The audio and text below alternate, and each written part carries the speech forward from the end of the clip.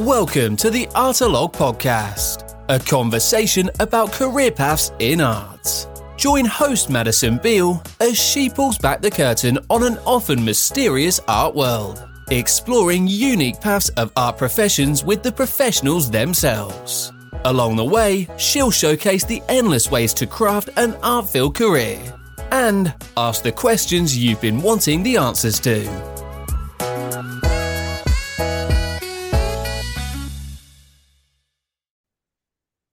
Spooky Rat, also known as Ashley Brooke, is an emerging young mixed media artist based in Fort Worth, Texas, whose goal is to connect others through their work by expressing and capturing emotions, whether it's through a photo or splattered on a canvas. Spooky Rat is also known for their abstract work, their spine-chilling monsters, and their stimulating grungy photography, which leaves viewers feeling a mix of uncanny emotions they can't quite describe. Ashley, welcome to the show. Thank you for having me. How did you get the pseudonym Spooky Rat? I was making a TikTok account and I needed a name, but people couldn't find me because I was in high school at the time. So I just wanted to make an art account where I could just post my sketches. And then when I made my name, I was thinking about rats because I really like rats and I had a pet rat named Boo. And my birthday is in October, so I've always been spooky. So I just put the two together. And then I kept it because it helped me create an art personality and it helped people remember my name a little bit easier. Like your persona. Yeah, it helps me be not myself because myself, I'm like really introvert and having the name really helps me do things that I'm not usually comfortable with. Can you tell me a bit more about your paintings? I typically do mixed media art. I use a lot of textures and layers. I like to create a visual feeling to viewers. I typically use darker shades of colors. I would say it's like a little bit of a chaotic when you look at it, but I don't know, I feel when you look at it, it can be a little peaceful to some people. Each piece pretty much expresses some sort of story or feeling. And yeah, I like creating little stories or emotions that people can connect to. I like when things can connect to people. Yeah, and I think your paintings especially are very evocative and they are, in a sense, secretive, right? They're stories for you that are personal to you, but then when the viewer looks at it, they see something maybe entirely different. Have you had anyone express something out of field that they've appreciated in your work? No, yeah, I've had some people because some of my work I do cartoons or more toony looking figures. And I've got a lot of Simpsons. It looks like The Simpsons. Or I recently did a painting and I took my paintbrush and I just made, I don't know how you would describe it, but I just took it and made a consistent line and filled it in. And then somebody compared it to a SpongeBob painting. And I thought that was really interesting to see. That's awesome. I love that kind of common culture that's coming into your work. So whether it's The Simpsons or someone thinking it's SpongeBob, there's that level of connection, I think, for younger people in your work that really speaks to them. I actually had someone DM me and be like, this was in my nightmare. Your your creature was in my nightmare. And I was kind of confused, but I asked if it was good or bad, and they said it was not bad. So I'm not sure what happened in the dream, but that kind of gives you a sense of like, what my characters look like. Yeah. Nightmarish, but also uncanny in a way that you've seen them before, but sometimes they can be threatening or non-threatening. For That's so sure. interesting. What are some of your earliest memories of art? My earliest memories in art, when I was in elementary school, I was always known as the artistic kid. So people would come up to me for drawings and be like, "Can you draw this for me?" So I was always known for being that kid. And I always gave my teachers little paintings or little drawings I made. And oh, yeah, in second grade, I was cleaning out my room last week because I made a studio in my house. And I came upon this old poster I made in second grade and the About Me posters. I'm not sure if you made that in elementary. but I read that when I wanted to, it's what do you want to be when you grow up? And I put, I want to be an artist, which I never really remembered as a kid. I just knew I liked drawing, but seeing that and then seeing where I am now on the road of that was really shocking to me. I used to draw with my grandpa as well. He used to work for the store named Albertsons. It's a little market, like a Kroger. I don't know what, you're from Canada, right? Yeah. Like a Safeway Yeah. or a Tesco for our English listeners. Wait, you guys don't have Kroger? No. Wow. But yeah, it's like a little market, and he used to do the little posters for food sales, and he would always do little cartoons, and he would take me into work with him sometimes because he would babysit me a lot. And he would just teach me painting and just all these really cool techniques. And that's also a little background for me being an art kid. That's such a sweet story. I can just imagine you looking up to your grandpa. And also how fun those drawings must have been for people going into the stores and just seeing that extra care that someone took to brighten their day. No, no, it That's was so always nice. fun because when I would go to Albertsons with my mom, I would always be like, "Oh, my grandpa made that." That's awesome. So as well as your granddad, who are some of your artistic inspirations? David Cho, I love David Cho. He was the guy who really got me into expressionism, like doing more with my body with my art, like putting my hands in the paint and like putting it on the canvas. George Baselitz, I love him. I love Tim Burton and Kusama. My cartoons, I get a lot of inspiration from Robert Crumb, which is a cartoonist, like a comic guy. And then I really love Philip Guston. He's a cool guy. Yeah, his work's awesome. I saw it when I was in London this past November. He had a show on at the Tate Modern. It was amazing. There was a exhibition of his in Austin last year. As a self-taught artist, how do you develop your style? I would find people I looked up to and I would practice just drawing or like kind of copying, which some people think you shouldn't do, but I think when you're trying to find your style, I think copying and then no, don't post it. That's the thing. Don't post what you're practicing, but I would copy and then I would start learning different techniques from learning how to draw what they did. And then over time, you just combined it all and you just create your whole new thing. I have a quote here. Let me find it. Just because I'm reading a book about this. The artist Maurizio Catalan, who is famous for sticking, I mean, among other things, but I think most people know Maurizio from when he did his comedian sculpture at Art Basel, where he stuck a banana up against a wall and duct taped it. But so in this book called 33 Artists in Three Acts by Sarah Thornton, she interviews Maurizio Catalan, and he says, originality doesn't exist by itself. It's an evolution of what is produced. It's like the Darwinian evolution of walking. Nobody did it first. Originality is about your capacity to add. And I just think that really encapsulates what you've been saying. That's Wow. like perfect. Yeah. I don't know why, but people say that you shouldn't copy, and I agree you shouldn't put it as your own work, but I don't know. I always feel like people are against people taking stuff. Yeah. I think there's a balance to it, right? I think there's inspiration and then there's outright copying and No, being yeah. derivative, but I think as well Catalan says that great artists steal and don't cite their sources.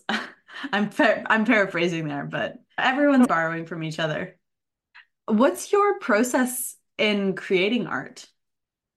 Usually I listen to music and then I try to feel my emotions to see if I'm like angry, sad, or anything I want to express. I start to sketch around a lot and just get my brain flowing. And then if that isn't working, I'll put on like cartoons in the background, usually from like Adult Swim. I don't know if you've watched stuff. all like crazy cartoons, which can really get like your brain going. When I start painting though, I like to create a story in my head that I want to like portray, and then I'll get into it without knowing where I'll end up because I feel every time I try to go in with a vision, it makes me more mad because I feel like it'll never be how I want it to be. So going in with an empty head on what you want it to look like really helps me make something that I think looks good. And I like to let the brush do the paint work a little bit. Just go with the flow with it, let it do its own marks. I like to put on loud music and I like to visualize I'm channeling the music in my emotions and just not in my head. I've had people in my room when I painted and they said I enter a whole new world. That isn't me, which is really weird, but I don't know, it's interesting to see. How are you finding being a young artist right now? It's fun. I've realized from doing a couple shows, it's a little bit harder because I just turned 20 and I had my first show when I was like 18 or 19 and I went to New York and everybody was way older, like maybe in their 20s to 30s. And I had a really hard time. Like nobody really came up to me to talk to me. And being so young, like I'm so introverted that it was hard for me to talk to people. Overall, I really like it. I think it's a journey and it teaches you a lot about growth on how to be more confident in your work. I'm learning to talk to older people for sure. Yeah, I think that's one of the hardest parts about being an artist, not necessarily making the work, but networking. No, yeah, for sure. And the galleries are usually run by older people. So you really have to know how to talk to them because they're all very like they love to talk. How do you share your work? Yeah, I mainly do online. I like post my work everywhere on every social media platform I have. I reach out to people and recently I've been connecting in person and going to gallery openings and artist talks and trying to meet people through there, but mainly a lot of it's through social media. So, for context, Ashley makes stop motion videos of their process. And I'm curious as to why you choose this route for documentation as opposed to filming in real time. I enjoy making it. I've always had a love for animation. I took a class in high school for it, and that's actually why I'm where I'm at, is because my animation class. I had a teacher named Mr. McMahon, and I used to do doodles in his class, and he was standing over my shoulder, and he was like, Ashley, these are really good. And I was shocked because I wasn't sharing my work at that time, and it because I didn't think I was good at art because I just put that behind me, even though I loved it. But he pushed me. He taught me animation and stop motion on Adobe Animate, and I stuck with that. But then I realized you can do the same thing by watching Tim Burton too. Those really inspired me. And then making the videos, I realized that it puts a visualization in my own perspective for people because it's very fast paced and dissociative and kind of don't know what's happening, but you're still there. I guess it catches people's attention. Speaking of catching people's attention, what's it been like to have thousands of people see your work? It's been fun. I go to a lot of shows around me, like punk shows or techno shows. And whenever I go to new parties, I actually get recognized sometimes. I don't know, but I get recognized and people come up to me. I guess it's the beanie because I always wear my beanie and it's became my personality. But people come up to me and they're like, "Are you Spooky Rat? Do you make art?" And I'm like, "Yeah, I make art." And that's interesting. It also pushes me a lot getting recognized by people because you get a lot of hate as well. So it challenges me more to push myself and do new things. It helps me connect with people as well, which has been probably the best thing about it. I don't know, having a large following, people see you more. And it's also weird because people get my stuff tattooed on them. Whoa. Yeah. I've had DMs of people send me pictures of my work tattooed and people asking me like, "Hey, can I get this tattooed?" I'm like, "Yeah, go for it." Wow, that's insane. Yeah, That's so it's cool. weird. But the downsides of it is more scams. Like you get more DMs and people trying to buy your art and people steal your art, which is annoying. I'll people that follow me literally redraw my art and then post it on their Instagram and again more hate, but that's normal. How do you navigate those situations? The people stealing my art and like the Yeah, scam. like what do you do in that situation if someone steals your art? I haven't had any like big steals. It's usually not that good. So I just report it and I don't know, I should do more, but if it's like getting more attention, I'll probably like have to talk to them and like get stuff done. Yeah. For your characters in your work, are they standalone figures or is there recurring characters with recurring narratives? Some of them are reoccurring and some of them are usually their own little thing. But I think you can, if you see a lot of my work, you can see the main ones and the new ones, which I don't know how to describe, but I feel like you can just tell a difference with each one. You name them? I don't have a name for them. I really should. I just call them monsters or Yeah. creatures. How have you built your platform as an artist? So at the beginning, I sold at local markets, and that kind of helped me get comfortable and see what people go for more when buying stuff for me. I post my art everywhere. I network with others online. So I'll reach out to people, and it's crazy how many people actually respond, people you look up to. I go to artist talks and opening nights with galleries and meet people and like kind of get a feel of like what they do. And another thing I do is I leave my little artist cards, like with the QR code on to my link tree, and I just leave it everywhere. For example, when I went to New York, I brought a handful and I just left them on benches and tables and I don't know who saw them, but I just do that. I meet a lot of people through that. I also leave posters around. I'll print a picture of my art and then I'll put a QR code and I'll just put them on poles and stuff. What's it like to have your work in a group show? What was that process like going to New York and having it on display? Yeah, I got to meet a lot of great people and artists.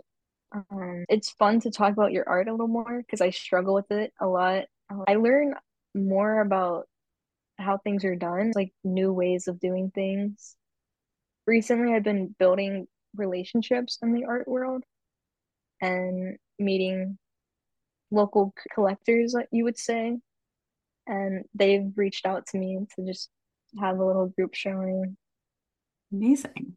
Oh yeah, I had a show in New York with Maven Art House and Keenan Thompson from SNL, or I know him from Good Burgers, the old Nickelodeon show. Yeah, he took a picture of my art, and I didn't realize who it was at first because I wasn't at the show. I wasn't able to make it, but I looked at who was tagged, and I was like, "That's Keenan Thompson. That's crazy." That is crazy. How do you see your art developing in the future? I definitely want to work on a larger scale, like bigger canvases. I want to try to do a mural. Yeah, I want to Mhm. try to do that. I want to get more into three-dimensional art and sculptures. I've been like really into that. I know they can't see it, but today I made a stop motion video and I made this like little two-headed bear for my stop motion video, and that was really fun. I'm trying to work with more clay and plaster. I want to experiment with more textures for sure because I love textures. I made a piece recently with crackle paste, and that was really fun to work with. And I want to work with more clothes, drawing on clothes and experimenting with textures. What advice would you have for people looking to become artists? I would say be consistent, be confident in your work, put yourself out there, and stop caring about what you think about your work and what other people think about your work. Because I feel like you can really get in your head and put yourself down. But if you're just consistent with it and you stop caring, I think you can go further than what you think you can go. Amazing. Ashley, thank you so much for being on the show today. It's been so fun to talk to you. Thank you for having me. I had fun. Thank you for joining the Artalog podcast, the show where we delve into the diverse tapestry of art professions. Follow us on Instagram at ArtalogPod as we continue to explore the many possibilities of art careers. Stay tuned for more inspiring conversations with art enthusiasts and professionals about how they got to where they are now.